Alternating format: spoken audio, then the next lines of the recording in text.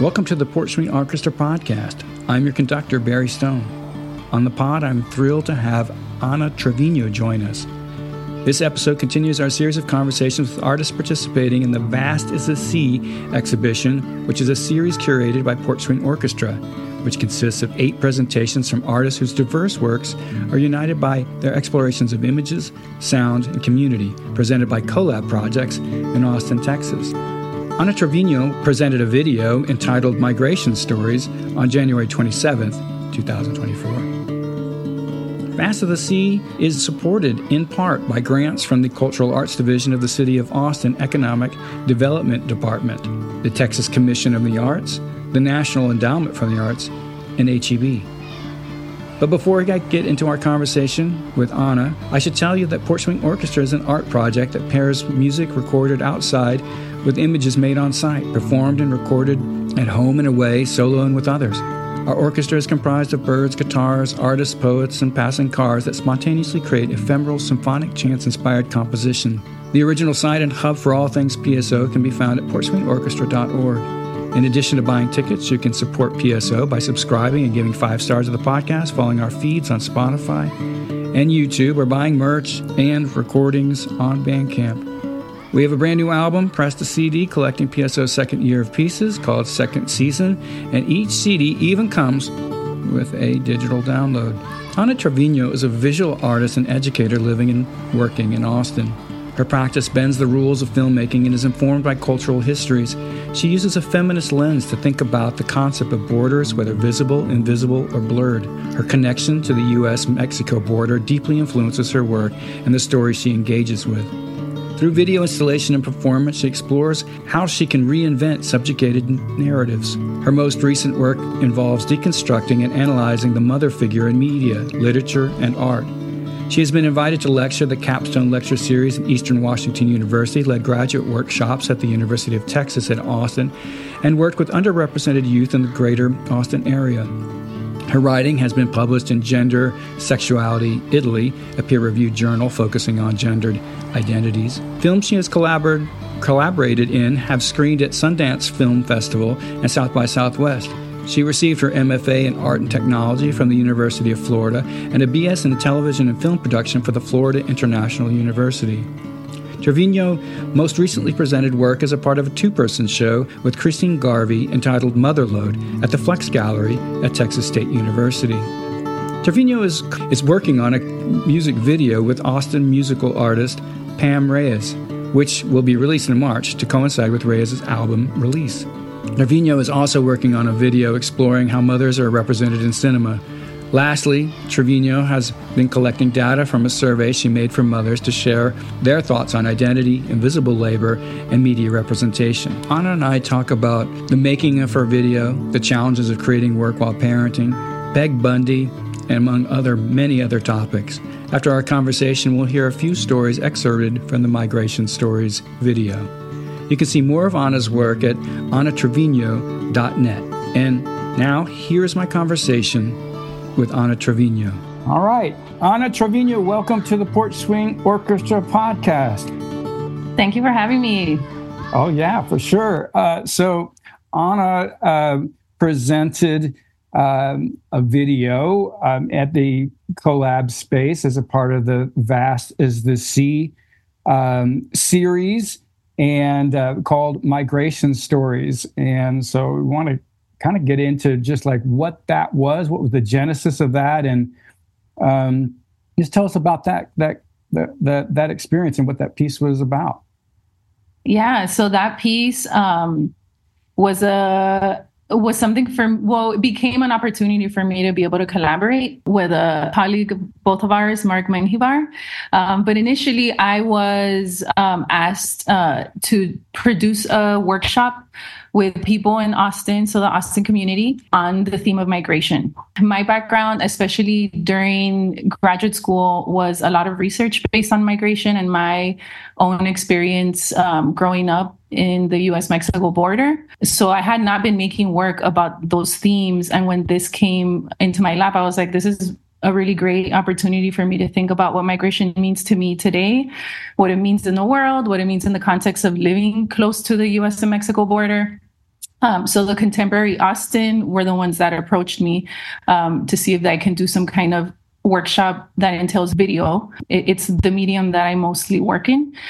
So it was an exciting opportunity for me to do this. And when I was thinking of migration, the first person that came to mind was Mark Menjivar. So I asked him, I'm like, hey, we've always tried to figure out a way that we could collaborate because we're both fond of each other's practices.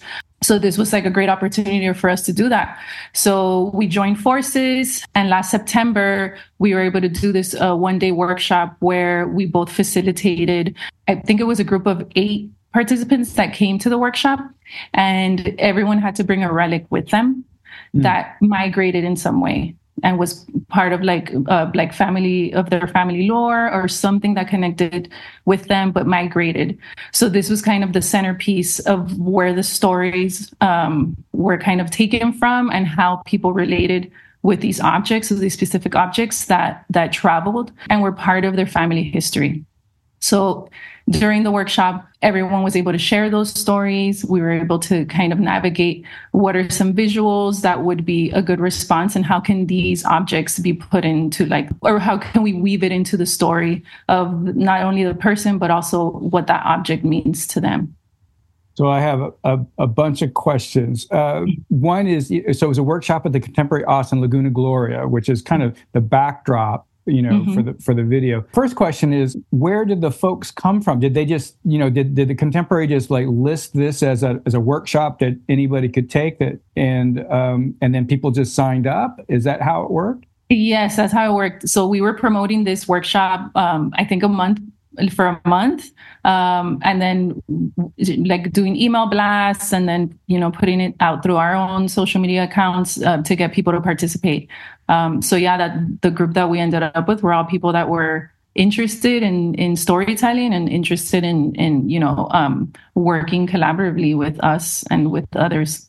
Right. So that's interesting though, because it wasn't, part of an institution like the Contemporary is like not, doesn't have an outreach group or something like that. So there's a kind of a nice sort of a randomizing or almost a sort of a chance operation. Although you're, of course, you're promoting. There's a certain, person is going to be looking at the Contemporary art, for art classes and all that kind of business. But it does speak to also like the variety of stories that were shown and shared in the video, right? So then my other question is, how long was the workshop? Was it, one day? Was it several days? How did that work? So it was one day, but I think that's insane. Yeah. So we calculated, and it was, it was an unknown of how big our group was going to be because, right. A few days prior we had maybe 4, and then the day before more people signed up like last minute. So we were like, well, we have to work with what we have. In hindsight, this would have been an awesome workshop had it been 2 days, but I'm even impressed with like what the outcome was with just 8 hours. Yeah, so I just want to sort of try to explain what's happening and what happened, if you will, what the video looks like in some ways. It's a lot of individual vignettes, right, where a person is telling a story about this object and how it relates to their migration story. Which I should also mention that Mark Menjivar has a long practice of collecting migration stories, which have been collected in a series of books, that they are also stories that he records. He's kind of activated that large umbrella of ideas over the years. We see in Laguna Gloria it's a beautiful and kind of quirky house that looks like a castle, but vaguely Spanish. Vaguely, European, but it's right on the shore of Lake Travis or Ladyburg Lake. There's a lot of land there. There's a lot of sculptures there. There's a lot of plant life and nature. Each story takes place with that as its backdrop, which you don't see the Contemporary. You just see this beautiful. You had wonderful weather, a wonderful light this one day, a magical light that's coming through the sort of the canopy and what have you. And it's just remarkable. And one day you heard everybody's story, figured out where you're going to film it, filmed it, and then put it together in this way that and of course, this is a testament to your editing as well. And and you and Mark's attention to sort of story and, and I think shaping that narrative, which is another question, like how much of that was going on into this sort of really beautiful and very purposeful collection of stories. So all the more remarkable that it is one day, because I could definitely see it being like over 6 weeks. You know what I mean? Like each day you talk about how are we going to do this? But they show up with their item. And then, so what happens then? There's a negotiation there. How are you guys involved in sort of shaping their narrative? Because that's not easy for people just to come in and say something very, this is an important part of their lives and all this kind of stuff. There's a lot of, things that, how do you do that? Yeah, I think just facilitating or trying to facilitate a space of trust right away is kind of the first step. Like when we circled up, we put chairs in a circle, everybody was facing one another. I shared my story first, Mark shared his story. So we're kind of setting the tone of like people being able to connect with us and connect our stories and then be willing and vulnerable to share their own. So I think setting up an environment where we can have these people we're all a group of strangers, right? Essentially, we're meeting for the first time and we're bringing a big part of ourselves into the space. But I also think we got very lucky with the people that engaged, right? Like their stories were remarkable. The objects that they brought were great. And when we were done, when, everyone left, me and Mark stayed talking and we're like, it was pretty incredible, the people that came in. But I think locking down and creating that sense of trust with sharing our stories first, I think was a good first step to get everybody kind of on the same page and to get comfortable to bring their stories to us. And they read it. I mean, they enunciate it. It's their voice. It's their voice. Yeah. So as we went along, we kind of pinpointed the things that were of importance that they knew that they wanted to bring into the project. And there we kind of jotted down some notes and some things that would help facilitate them to go off on their own and then start writing these scripts and writing these monologues themselves. And then Mark and I would jump around and kind of check on them and make sure, if they had any questions. But a lot of this was just remarkable storytellers that they brought in just such rich words and rich stories. Like I said, we're very fortunate with the people that worked with us. That's amazing. Well, I wonder also, there's a couple of questions just thinking about like this, such an amazing framework. And you can see this, being like a series, where you would do this in different places. I mean, Mark does that too. It seems like anytime he has, he's all over the place all the time, because he's a pretty active artist. He's always seems like he's always scheduling in some migration stories. You know what I mean? He's always got a lot of irons in the fire, but is that something that you're interested in, or the possibility, maybe, of course you could do it at the Contemporary again, but it'd be really interesting to do it other places, maybe, closer to the border, or, Arizona or California or, Europe, who knows? What do you, any thoughts there?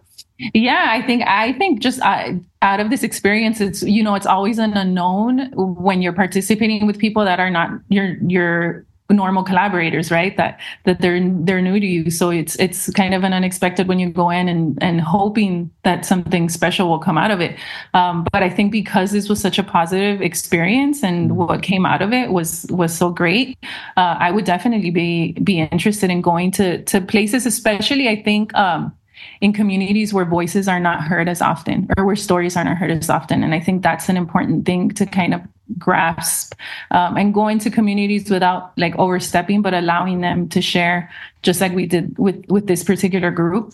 It would be a really great thing. Yeah, this would be a great project to continue working on and to create a series of. I think, it seems, everybody's busy and all that kind of business, but it does seem like a no-brainer in some ways, right? I mean, it just seems like there should be institutional support that might be able to be mobilized to do something like this. It's something like, there's some models for like StoryCorps or something like that, or what have you. But this is such a really important part of storytelling that needs to really be told. There's so much mythology around the border, there's so much vitriol around the border. Of course, we're going to see more of that, in the coming year, right? This election year, it's a pivotal issue being raised by force, and so we need counter narratives that are heartfelt, that are authentic, that are actually experienced. So I hope that y'all, because I have to say, this is evidence that you guys together created not only a sort of field of trust, but you were able to pinpoint these stories. And that's part of being an artist, right? That is recognizing what's going to communicate and how to assemble that in a way that's going to be engaging for people who are just coming in cold, right? Which a lot of our folks, at Collab, I think didn't know what was going to go on, and they were completely engaged and immersed in this, and people were blown away. Do you want to talk about the sort of the greater context of your work? And you do a lot of things. You've got a lot of stuff going on, but I think that family and motherhood are something that is preoccupying, not only your life but your work. You were in a show, a 2-person show at Texas State that really explored those things. Just want to hear what you're doing in that area, or anything really you want to talk about. But I was particularly sort of intrigued by that. I remember seeing your little guy there at Collab, and I do know that being a working artist, teacher, mom especially, these are roles that are beautiful and all that, but very challenging for sure. So can you speak to that and your interest there? Yeah, I think as a first-time mom, I knew that there was going to have to be like a halt in, my artistic practice and like how much I would be able to engage in that. But I didn't realize how much I would miss that part of myself, right? To be able to fully engage in my practice, because I luckily was able to be home with my child. So there was this like lingering frustration of being able to sit and to film. And when filming takes a lot of space and a lot of time for planning, and my own particular practice is very collaborative. So I'm always working with other people to make my work. It's one thing to be able to navigate something when it's just you making it, but it's very different when you're working with a team of people to help you make that happen. So out of like just the frustration of not being able to do that, I had to kind of give myself the space to fulfill that part of myself and that part of my identity without being a good, quote unquote, good mom for my child. So it's something that fluctuates, right? He's a little older now, so I'm able to do a little more. But it's the work that I was making was this kind of lingering frustration of the mother usually takes the bigger role, right? At the first years of child rearing. So there I wanted to explore the mothers in my community or mothers that I didn't know, and kind of start questioning or start asking questions about how they felt about their own identity, about the role of motherhood, and then the role of their either artistic practice or their career. So all of these things were kind of coming to mind. And then I started really thinking about how mothers are represented in media. And scaling back to when I was a child, who were the mothers that I saw that were represented? And most importantly, like, were they in the foreground or in the background, right? So I've always been thinking about those things. And then I started studying and researching the mothers that I saw growing up. So it was anywhere from married with children, to see that kind of, she kind of was a strong force, Peggy Bunny was a strong force there. So she was always like pretty remarkable to me, because my mother was the same. She was the one that ruled the household. Like everything my mom said was what went, So kind of seeing that representation and remembering that representation and revisiting as an adult was interesting. And then also mothers that are like very doting mothers. So Linda Belcher from Bob's Burgers was another one that was like this romanticized version of a mother that is giving everything up to like be there for her children and love on her children. So I started really becoming very interested in that. And then I thought of like, what type of mother am I going to be? Or what type of mother am I? You know, what am I willing to give up for my child? Is it really giving something up, or is this part of that new identity and that new role? Right. So I started making like performative work where I would like become the dream mother, the concept of the perfect mother, if that even exists. Right.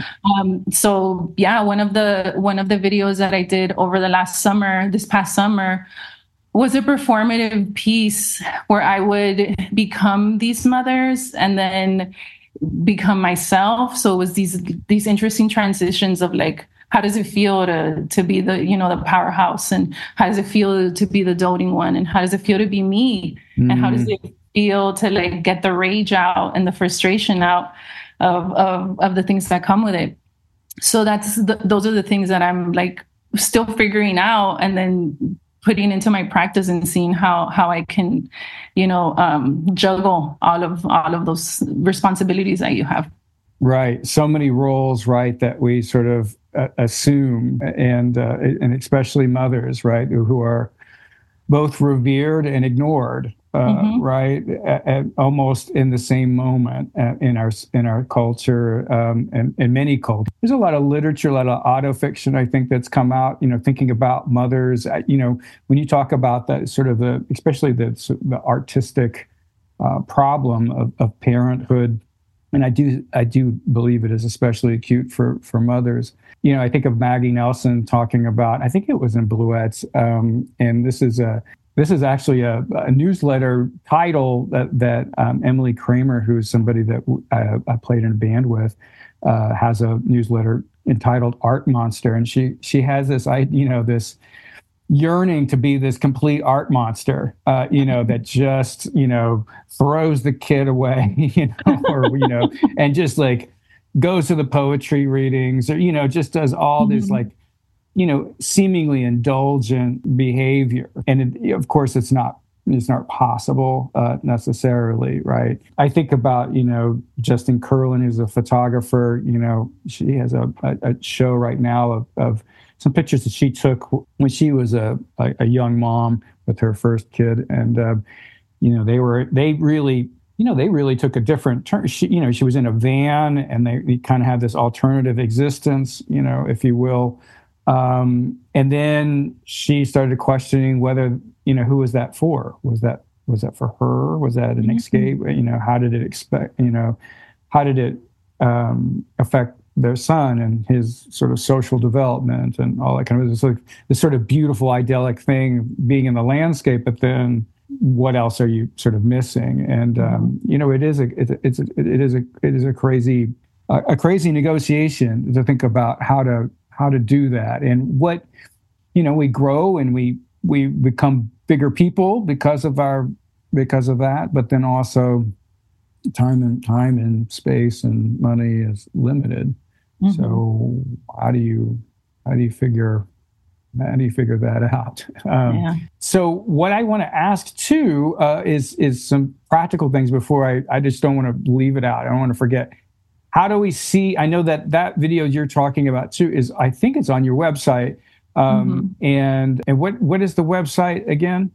It's AnnaTrevino.net. Yeah, .net. I couldn't remember if it was a .net or .org. So we're going to put that in the show notes. But then also, how can we see the migration stories? That was a screening and it was like brand new. Is there plans to make that sort of more public, or where do you feel that's going to live? Yeah, I think so. Yeah, I think I'll put it up on my website for people to look at. Yeah. I've already had the participants that were in it like contact me because they want to see it too. So it'll definitely be going up. Yeah, cool, great. That's awesome. I'm sure they do. I mean, that's a beautiful thing, and I think we had a couple of folks at Collab, which I think was really special for sure to see that. I mean, it's always really. I mean, it's a beautiful validation, right? To see collectively this story that's sort of produced in this beautiful way. I mean, in some ways, that's what we're doing. We're trying to connect. We're trying to figure out who we are, and expand our Venn diagrams. As we wrap up here, I do want to hear also about what you got cooking. What's next, or what are you thinking about in the upcoming, I don't know, future, I guess is what I'm looking for. Yeah, so I'm still continuing to work on researching motherhood and the mothers in my community. But something that I'm excited for is a music video that I shot with a local artist called Pam Reyes. So she was actually one of the participants in the Migration Stories. And we connected there, and she looked at my work. She emailed me. She's like, Anna, I had a really great experience in Migration Stories, and I like your work. I don't know if you have time for this, but she's going to be releasing an album, and was interested in me possibly shooting it. So we had a meeting, and we connected really well. And her visual ideas were really strong, and it ended up, it's something really special that came out of the Migration Stories. And where will we see that? That's sort of in production, I assume. It's in the edit. It's in like the final stages of the edit. So we shot this past December at McKinney Falls, which was really awesome. So we're just like doing the final touches on the edit, and then I know that she's going to be releasing sometime in March. So within the next month, that should be out, and that I'll probably have that up on my website as well. Oh yeah, that would be cool. It would be lovely to connect with that and the record release and all that kind of business. Mm-hmm. Yeah, and it's also a very different mode of working. From the other type of video work that I make. The music videos is a whole other ballpark. Have you done videos before? I've done music videos before. Yeah, not as much as I would like, because I love doing them. Do you? Yeah. I mean, when I first started thinking about video and music, my dream as a teen was I want to be a music video director. So it was the thing that I always thought were I have a big connection to music, and then making visuals from is really special. So whenever I have the opportunity to work with someone, and it's usually always somebody in my community that approaches me to do it, I'm like, yeah, let's do it. This is super fun. Oh, that's awesome. Yeah. Mm-hmm. I mean, I love music videos too. It's sort of interesting to think about how the music video has sort of morphed, right? Like in the 80s when, MTV, right, just changed the whole world. And then MTV sort of imploded, became like a reality TV show or whatever it became. And now videos, we're in this kind of wild moment, I think, about music videos, right? Because it's still some people are doing high production value business. My colleague Jason Reed and I were looking at these drones that were used to film this, sort of hip hop video. It was unbelievable, just crazy. But then there's also, the very DIY stuff, right? That's happening, which I kind of love the most, honestly. Oh yeah, me too.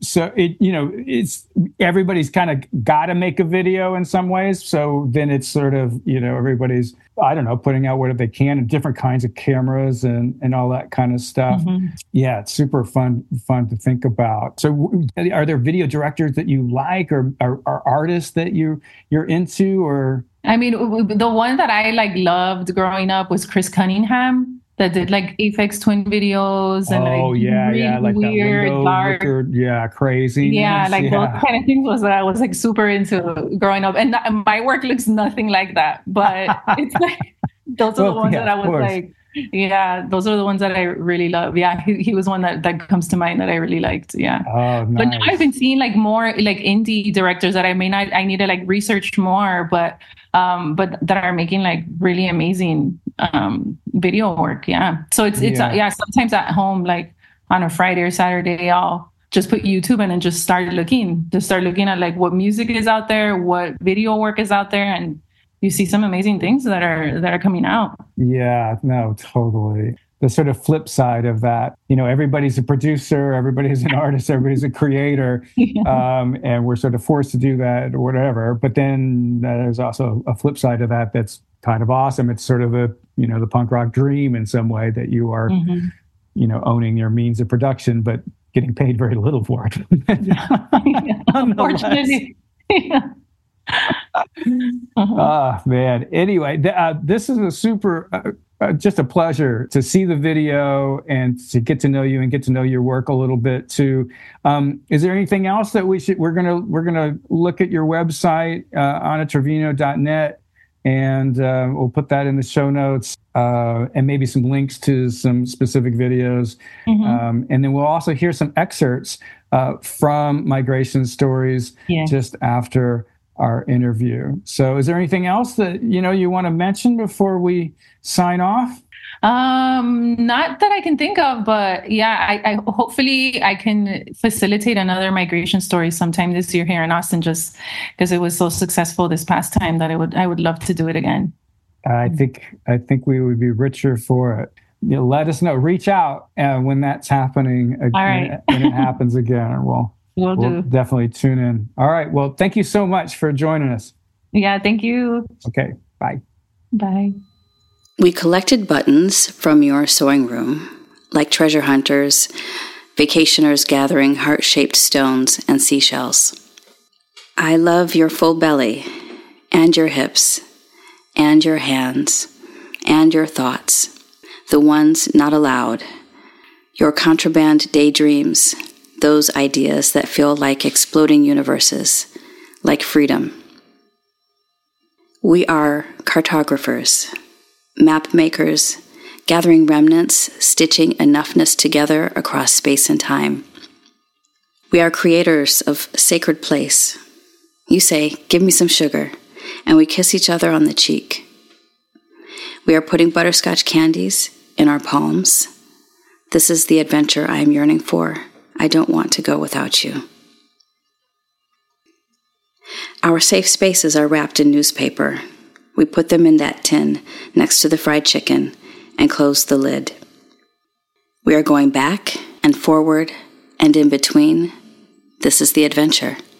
You've made something for me. I'm making something for you. Goddess of the perfect and unfinished. Goddess of being and becoming.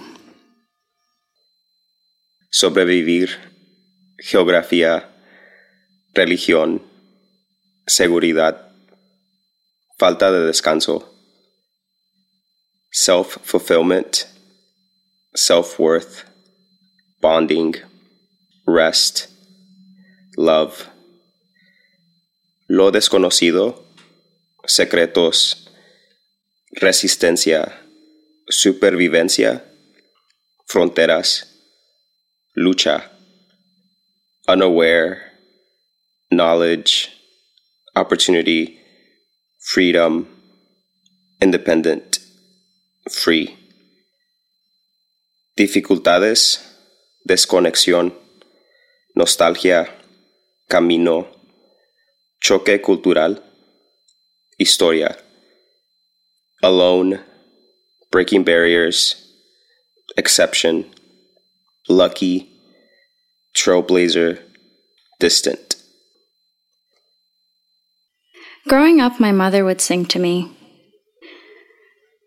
"Ang buso kong magandang, mabangong, mabait at maputi. Ang anak kong magandang, mabangong, mabait at maputi."